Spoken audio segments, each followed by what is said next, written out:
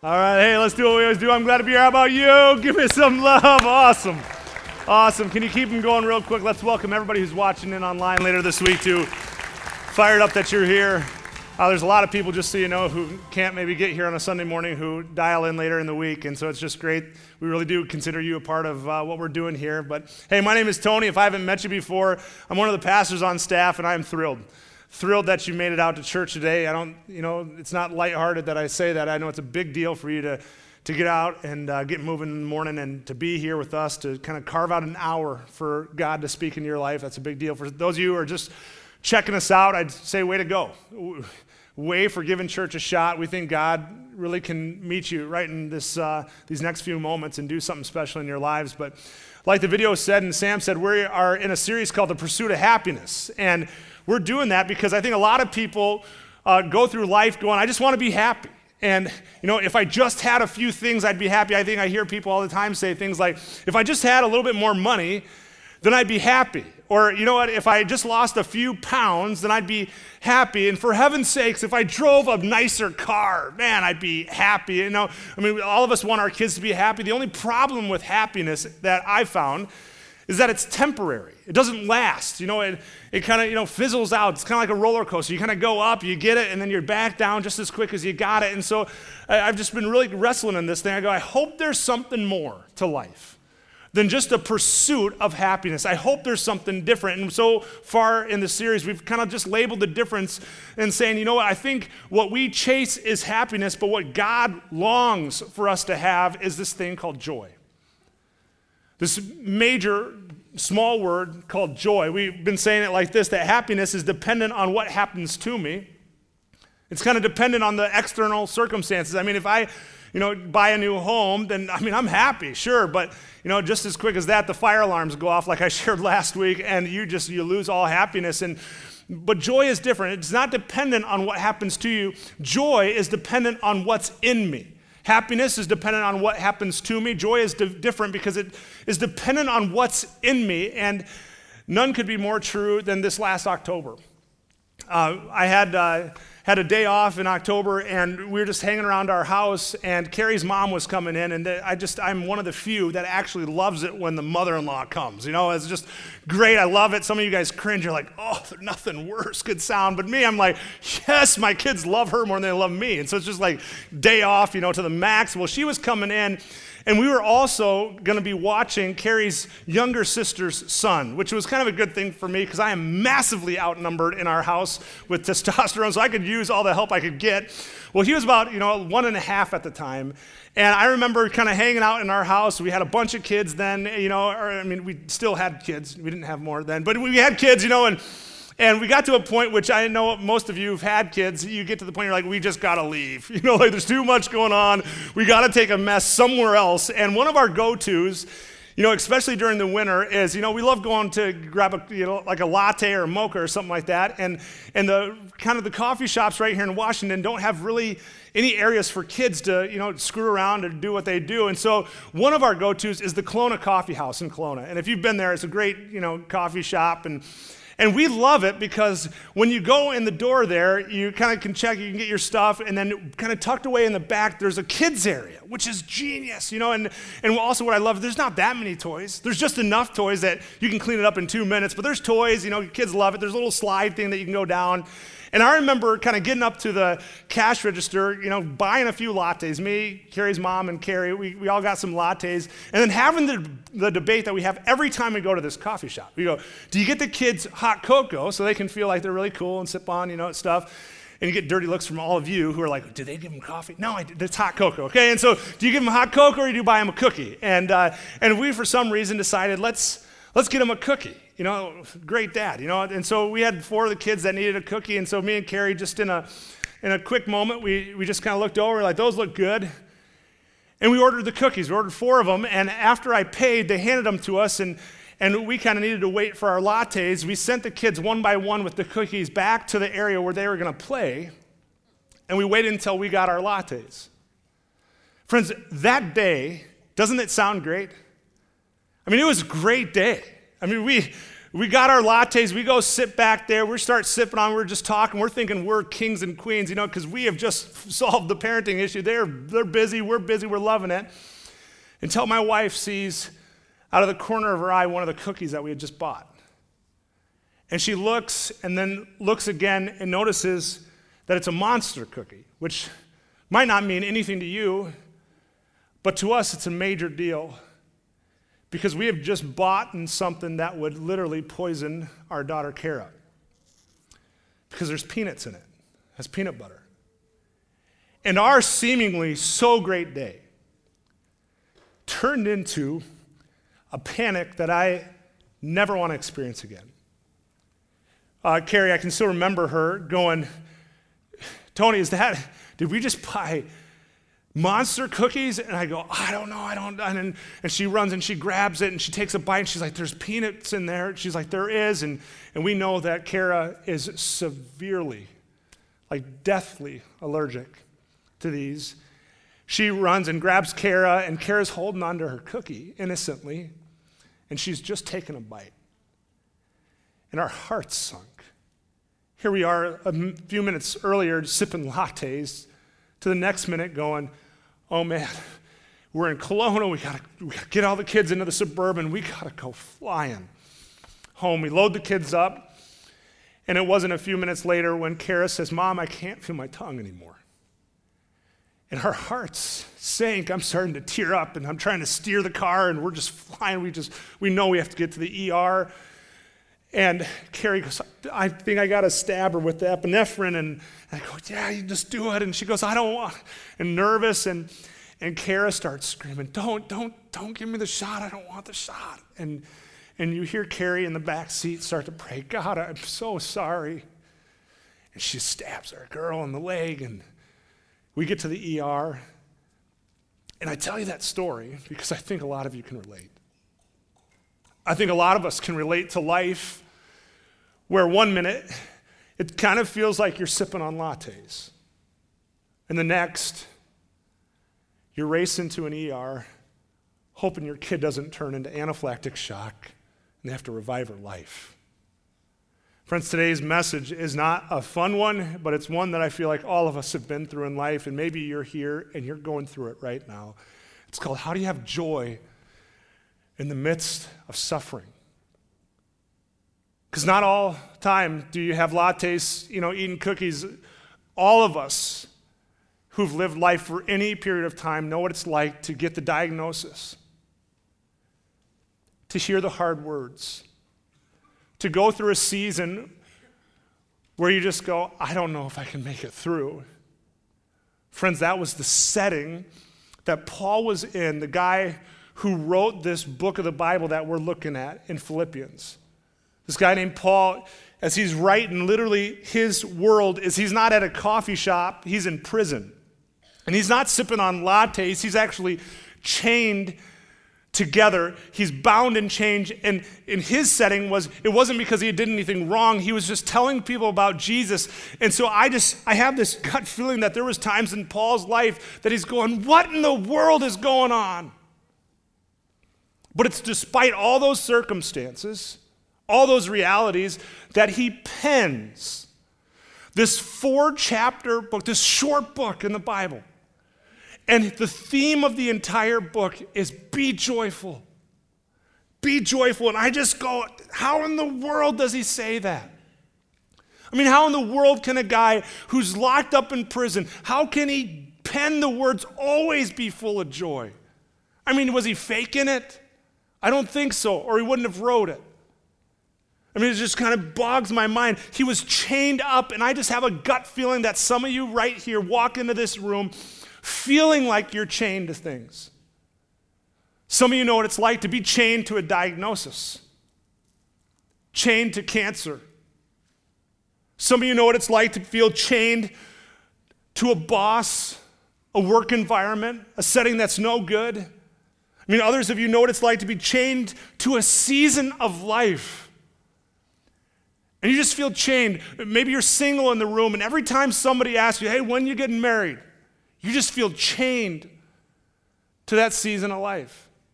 Others of you know what it's like to feel like you're chained to a midlife crisis or chained, to other different things that you are facing in your life. And I don't want to diminish any of those. I'm just saying, I bet you in a room like this, each and every one of us could come up with the struggle in our own life. And if you don't have one, I'd say buckle up. They just come. We all know they do. But how in the world did Paul handle this? He actually writes this in verses 12 through 14 in the first chapter of Philippians. He says this, I want you to know. This is how he's processing him being in chains. He says, I want you to know, dear brothers and sisters, he's going, I want you all to know about his current realities, what he's saying, that everything that has happened to me has actually helped to spread the good news. He's saying everything that's happened to me right now is actually moving me forward to pointing more people towards Christ. He says, for everyone here, including all the soldiers and the palace guard, knows that I'm in chains. Feel like you're in chains? They know that I'm in chains because of Christ, and it's because of my imprisonment that many other Christians here have gained confidence and become bolder in telling others about Jesus. You see, Paul didn't see his prison as just a prison. He saw it as an opportunity, even in the midst of his circumstance, to make sure that people will hear about Jesus despite his circumstance. Look, in fact, what he says a couple verses later in verse 19. He says, this is all going to turn out for my deliverance. In other words, Paul says, I'm confident that it's going to be all good. Big question. In the midst of your struggle right now, your suffering, your circumstance, your chained upness, are you confident that God's going to show up? Do you have that confidence? And just so you know, that confidence only comes when you have Jesus in your life. I mean, I can't tell you how many things I read online of stories of massive hurts. And at the end, they go, I can get through it because I have Christ. And I just wonder, are you here today facing a circumstance in your life on your own? Or do you have Jesus?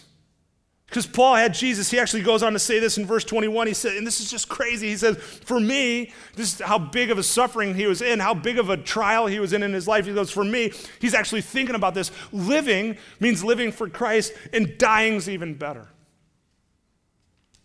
Another translation of it, I love this. It says, to live is Christ, to die is gain. There's not too many people who actually can say, if I die, I'm going to win. Paul was in a win-win situation because he was so focused in on Jesus. He goes, if I get to live, I know what my purpose is. And my purpose is to tell more people about Christ, is to make sure that everyone in my life knows that there's a hope, that there's a Savior, that there's forgiveness available, that you can have confidence in the midst of your pain and your struggle and your fight. Because of what Jesus has done for me, I can have hope for the future. And then he goes, so that's if I live, but if I die, I get to lock eyes with my Savior. I get to lock eyes with the God of the universe who loves me.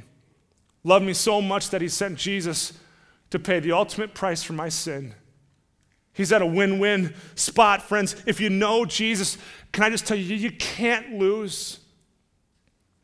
If you got Jesus, you win. That's the source of Paul's joy, was Jesus. And it begs the question, do you have him? We would love it. If you had questions about it, if you just let us know. What does it look like to have a relationship with Jesus? We talk about it as stepping over the faith line, moving your trust from yourself to your trust being in Christ. Your trust not being in your money and your circumstances and your kind of gifts and abilities, to your trust being solely in the fact that Jesus loves you, that he has hope for you, that he has a purpose in your life. And so with the time left this morning, I really want to give you 4 statements. 4 statements that have helped me kind of deal with the struggles that I've faced in my life. Maybe you're going through some right now. This is going to hopefully be so good. But for those of you who are going, man, this is not me. I kind of feel like I'm sipping lattes right now. I go, we all know life hurts. They come. So you might just jot some of these things down, and I'll try and make sense of them as we go. The first one, though, if you're in the struggle of life, the first thing that kind of helps you have joy, maintain joy, is this. You don't have to understand the why in order to trust God with the what. It's a quote from a pastor. It's a church that we kind of are in relationship with called Life Church. He says, you don't have to understand the why in order to trust God with the what. I love that quote. Friends, Paul's in prison. I bet you there was times where he was tempted to think, hey, God, why? I mean, I'm out telling people about Jesus, and where you have me at right now is in prison. You ever have that pop in your brain? God, why in the world does my kid have the allergy? I mean, am I doing something wrong, God? Why? Why? I mean, I wrestle with the why all the time, but when I sit in the why, it kills me. It absolutely kills me, and I know it kills you too, because you try and figure out the why, and sometimes you just can't figure out the why. And so the first point, like I said, you don't have to understand the why in order to trust God with the what. Friends, I'm telling you what, that there are some things that God understands that we just can't. Listen to what he tells Isaiah. He says this in Isaiah 55. This is good stuff. Just to help you process, he says, my thoughts are not your thoughts. Neither are my ways your ways, declares the Lord. See, you might not ever be able to understand the why, but you can trust me, God's saying, with the what, with the circumstance you're in, you can trust me. I know you don't understand the why, but you can trust me. I think we get this. If you have kids, you get this. You ever try explaining to your kids something that they just can't understand?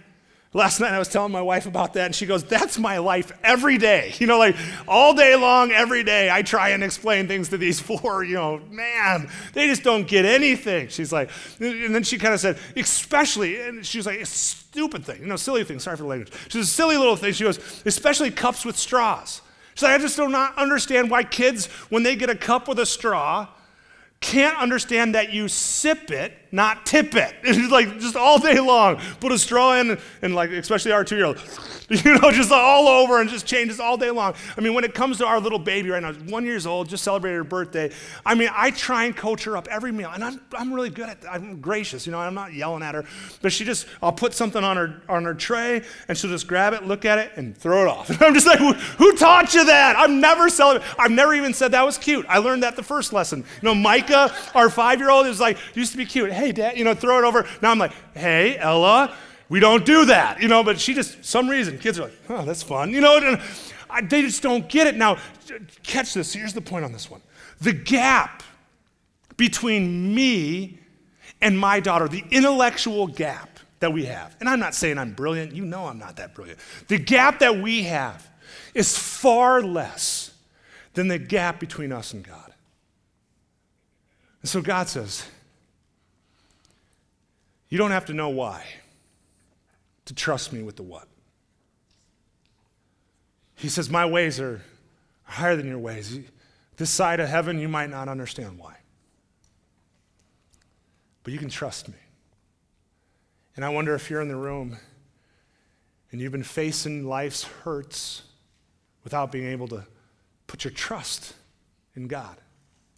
And I think the very thing that he would love to tell you right now is, you don't have to understand the why. I know you want to, but you might not be able to. And you hear God saying, but you can trust me with the what's going on in your life. God never promises that we'd have understanding. Catch this. He never promises us understanding.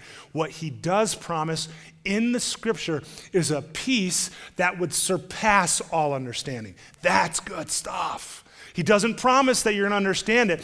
In the scripture, he promises that you'd have a peace, and that your peace that surpasses all understanding would be the very thing that people would go, no way. Do you see them in the midst of their struggle and the peace that they have? And it's that very peace that Paul had in a prison cell, locked up, beaten, that people are just going, are you kidding me? How does a guy like that write about joy? How does he do that? He had a peace that surpassed all understanding, and this peace was in Christ. Friends, there's two better questions to ask than just the why question. If you're curious, you can jot these down. It's extra credit. The first question that's better than why. I understand the why. Nobody would shame you for the why, but a better question is now what? Now what? Because it moves you forward. It's a now what question. God, now what do you want to teach me? God, what do you want to show me? God, now what? Now that I understand kind of the reality that I'm in, what do you want to do? I mean, this is huge for Carrie and I. Now what, God? What does it mean for us moving forward? It's a forward mover where we have to trust God more and we don't settle into the why. We go, God, now what? We'll trust you, but now what? What does that mean for us? And the other question is, so what? Now what and so what? Now hear me on this. I do not play lightly on this one. There is a massive difference between dealing with life and death and another massive, in between a broken lawnmower. Does that make sense?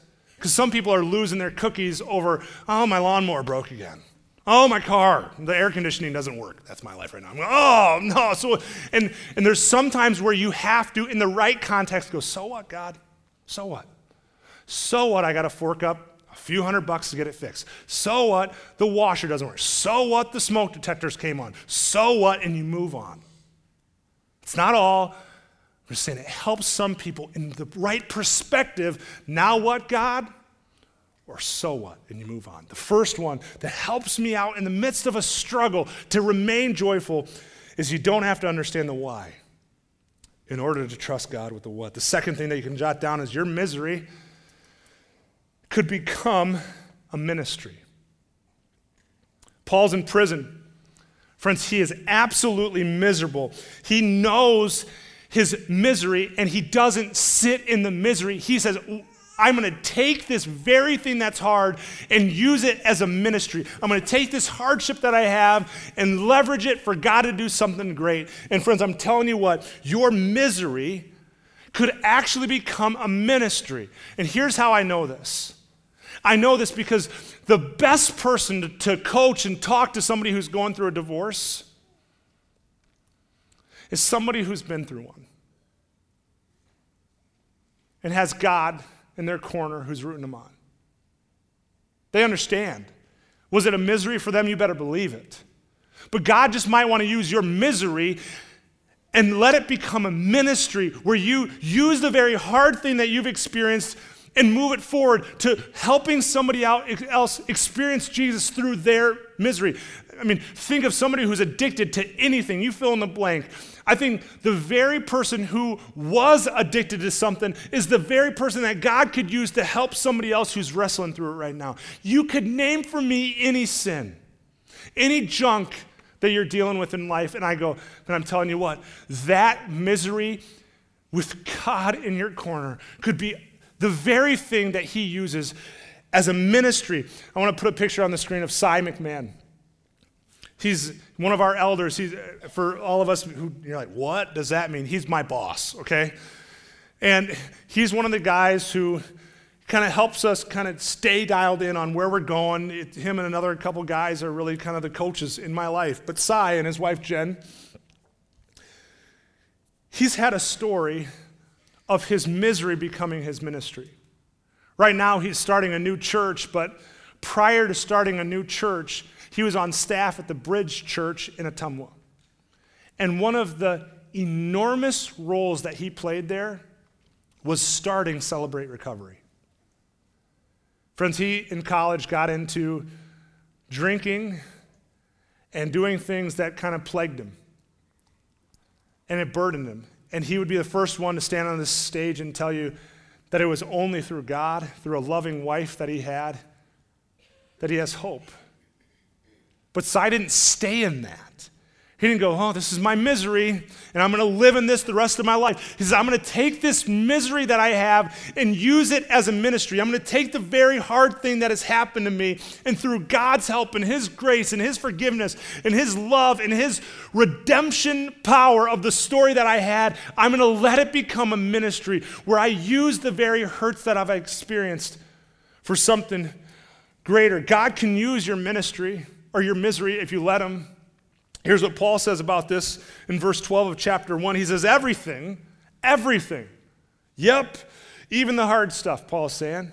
Yeah, the hard stuff. Yeah, the chains, the prison cell. Yeah, the beatings. He's saying all the setbacks that I've experienced, all of those things. He's saying everything that has happened to me has helped spread the good news. And I'm here to tell somebody right now in the room that God can use your setbacks. He's used mine. If actually I can have a little crowd help here, I just want a little participation in here because I want us to just feel this in our bones. I need someone to say, my setback is my setup. Let's do it again. My setback is my setup. And I'm going to do it one more time, and then I'm going to shut it down because I'm not very good at this type of stuff. My setup, right, see, I told you. My setback is my setup. And I'm telling you what, your misery that feels like such a setback could be the very same thing that God positions to set you up. And I'm not saying it's for every single situation. But I'm telling you what, Cy would agree. In the times in my life that I've felt like the biggest setbacks have come, my parents splitting up, God has positioned that and almost everything else as a setup to love people more, to trust God more, and to make sure that I'm focused in on what God wants in my life. My setback could just become my setup, and that helps me go right into the struggle and have joy. I think Paul would say the same thing. Cy would have said the same thing, and it's been my story. The third truth, the third statement that helps you in the midst of a suffering is God doesn't waste your hurts. God doesn't waste hurts. He can't waste hurts. It's not in him to do that. If you're going to go through a season where it's hard, he's going to use that for some way to work it out. Listen to the promise. I mean, it's just so good. If you're in the middle of one right now, I'd say, write these words down and put them in your back pocket, and every time you start to feel the hurt, you pull it out and you remind yourself of this truth. You hang it in your house. It says this in Romans 8, it says, for we know that in all things, God works for the good of those who love him. It's a promise that you can take to the bank. God works for the good of those who love him. If it's not good, then right now in your life, that means that God's not done. God can work in the midst of your suffering. And I'm telling you what, that is the most life-giving news that I have. All things, just so you know, it doesn't matter if you're reading in the original language of the text, all things means all things. It's all things. And let me just make it sobering for a while. All things include cancer, leukemia. All things include breakups and autism, deafness, wheelchairs. All things include infertility and miscarriages. All things include things like failed grades. It includes stress. It includes conflict and divorce. All things, friends, includes all things. And that's been something for me that's really hard. But I'm just going to trust that God can work all things for the good of those who love him. Notice that it's not a blanket statement. It's not like, well, it's all things. It's a statement for those who love him. I want you to catch that.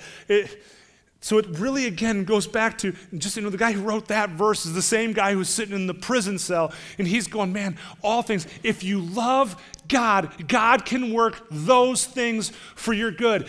The question is, do you love God? Is God the center of your life? Do you have faith in Christ?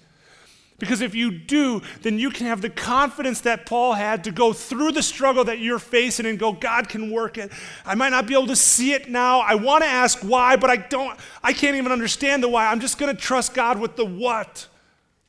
But God doesn't waste hurts. So I simply ask you two questions. Do you love Jesus? Do you love him? Because he's not going to waste a hurt. Do you love Jesus? And the second question is, maybe you're here and you're going, I can't believe that verse. And I go, how do you know? Some of you, the minute I started sharing that God can use all things for the good, the defense just starts going up, and I understand, I get it. But I'd go, how do you know he can't use it for the good? See, I wonder if Paul had moments in his life where he's going, there's no way that God can use this.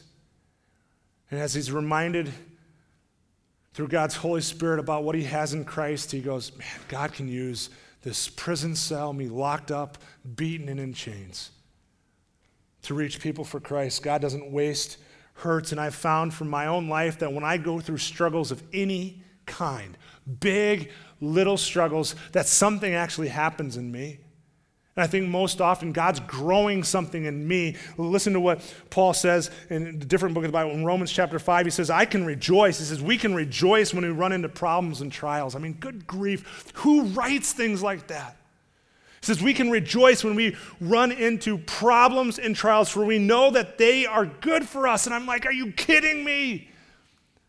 Good for me? You got to give me a break. And he goes on to say, they help us to endure. I don't even know how to say that word, endure. They help us. They actually grow some things in us, he's saying. And how do you learn to do this? He says, endurance develops strength of character, and strength of character develops the expectation of salvation. You want to know what happens? I think a lot of people want to see them grow spiritually, and they want to see themselves mature and get stronger. But I'm telling you what, God oftentimes uses the hurts in our lives to get us stronger. It's like what we want for our kids. We go, I want my kid to grow up to be, able to handle life's pressures. But if we shield them from all the hard things, they never get to develop strength of character. Does that make sense? And I'm going, it might be the very way that God uses your hurt, is to grow in you a strength. Then when people look at you, they go, no way.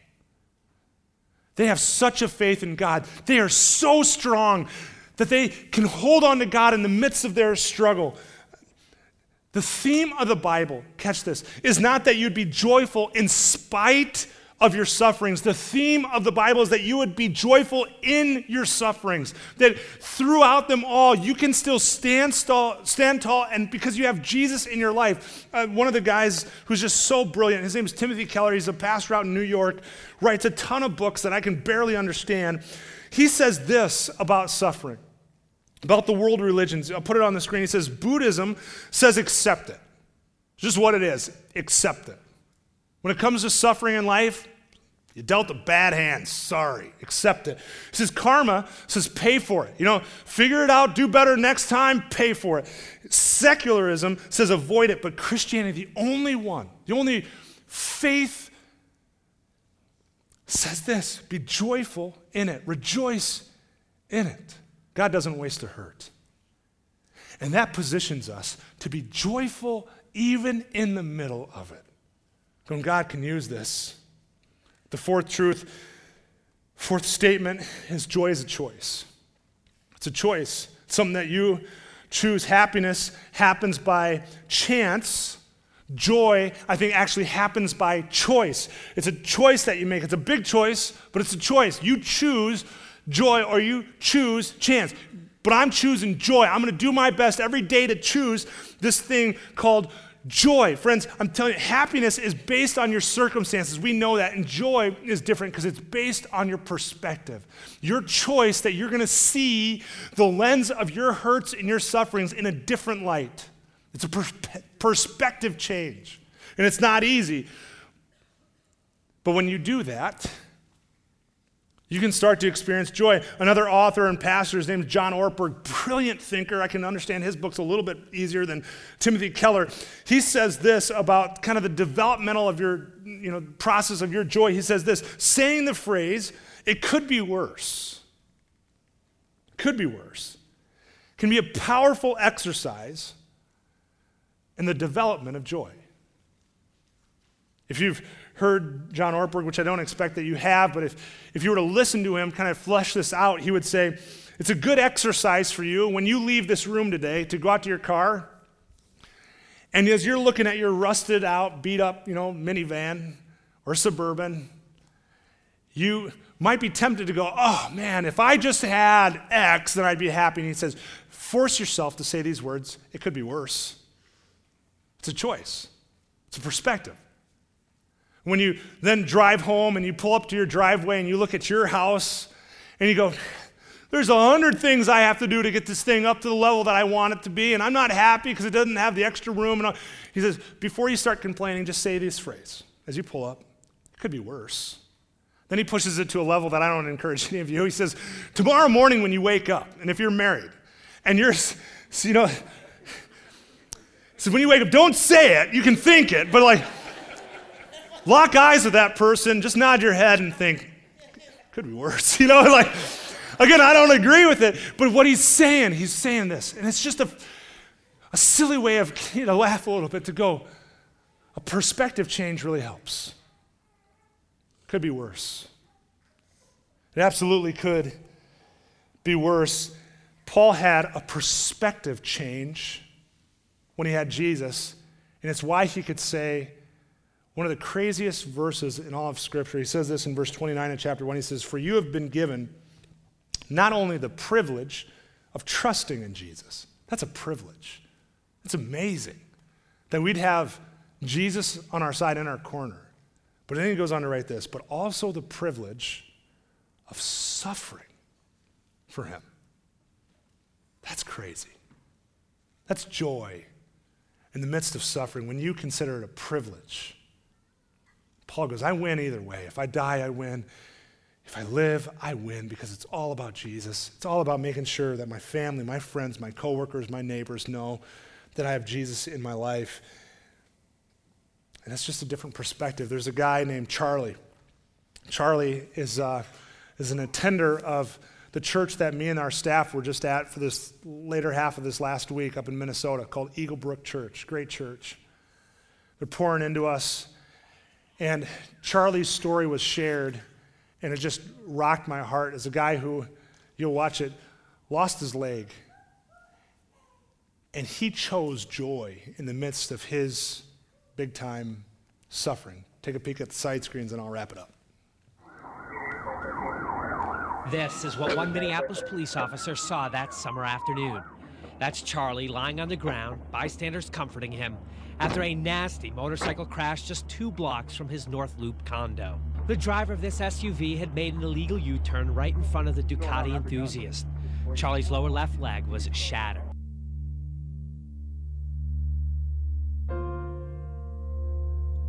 Every morning when I wake up, I'm reminded of that moment, June 26, 2013.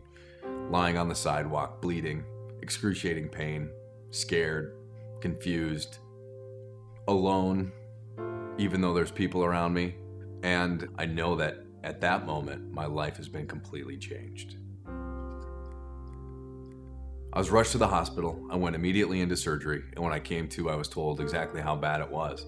I had a compound fracture of my tibia and fibula and really bad damage to the tissue around it. So the doctor came in and said, I've got options. And I thought that the only option was to stitch me up and get me on my way because I had things to do. And he told me that it wasn't that simple. My leg had been so badly damaged that my 2 options were a really long road to trying to save it that included bone grafts, skin grafts, and muscle grafts, or the option of amputation. So I was thinking to myself, how does amputation ever become an option in my life when 5 hours ago, my life was perfect? And the biggest decision I had to make was what I was going to have for dinner. But now I have to decide whether or not I'm going to keep my foot. I just called on God. I said, Lord, I'm afraid. I need you right now because this is not what I expected to be faced with today. And so I went to sleep crying. I woke up and I had this indescribable peace and this phrase saying, it's just a foot. It's just a foot.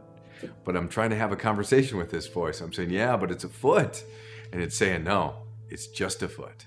And when the doctor came back in, I had him confirm what's going to heal me the fastest, the fewest chances of complications, and the best quality of life. And he said, that's amputation. I said, all right, I'm going to take this puppy off.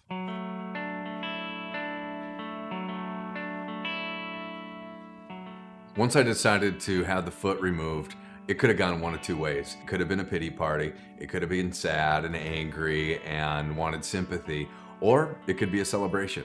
I wanted to have a farewell to Charlie's foot party. This is the last chance you're going to get to come and say goodbye to the foot, get your picture taken, because after 36 years of faithful service, sadly, we were going to have to say goodbye. We were going to make this fun. This was going to be a story about victory, and it was going to be a happy ending. And that's when I realized, wow, this is really a chance for me to shine my light. This is the moment of truth that I was maybe put on the planet for, that through huge tragedy, this was the chance that I was going to get to decide how I was going to react to it. And I decided that I am going to choose joy. I'm going to choose happiness so that it shows what God through me is able to do. So learning how to walk again was a process. It started out on a static foot that didn't bend or flex or twist, but after some practice with that, I was able to get a carbon fiber foot, and it allows me to play golf 87 days after amputation, mountain biking right away, skiing not very long after that. My life began to feel normal again, and I'm doing all of the things that I used to do, but I'm enjoying them more.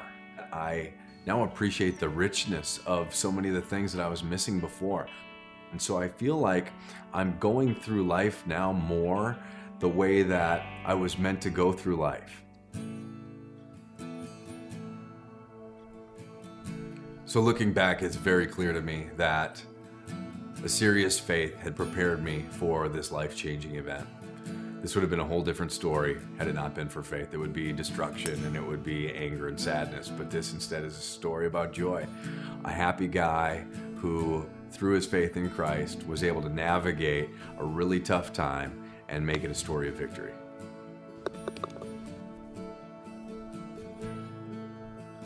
I like the guy that I was before the accident, but this whole episode has really revealed something in me that I'm really thankful to find, and I love the guy that I've discovered after it.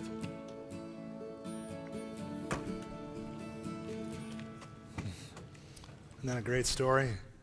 It's a great story. It was my faith, he said, that prepared me to go through this struggle that he had with joy.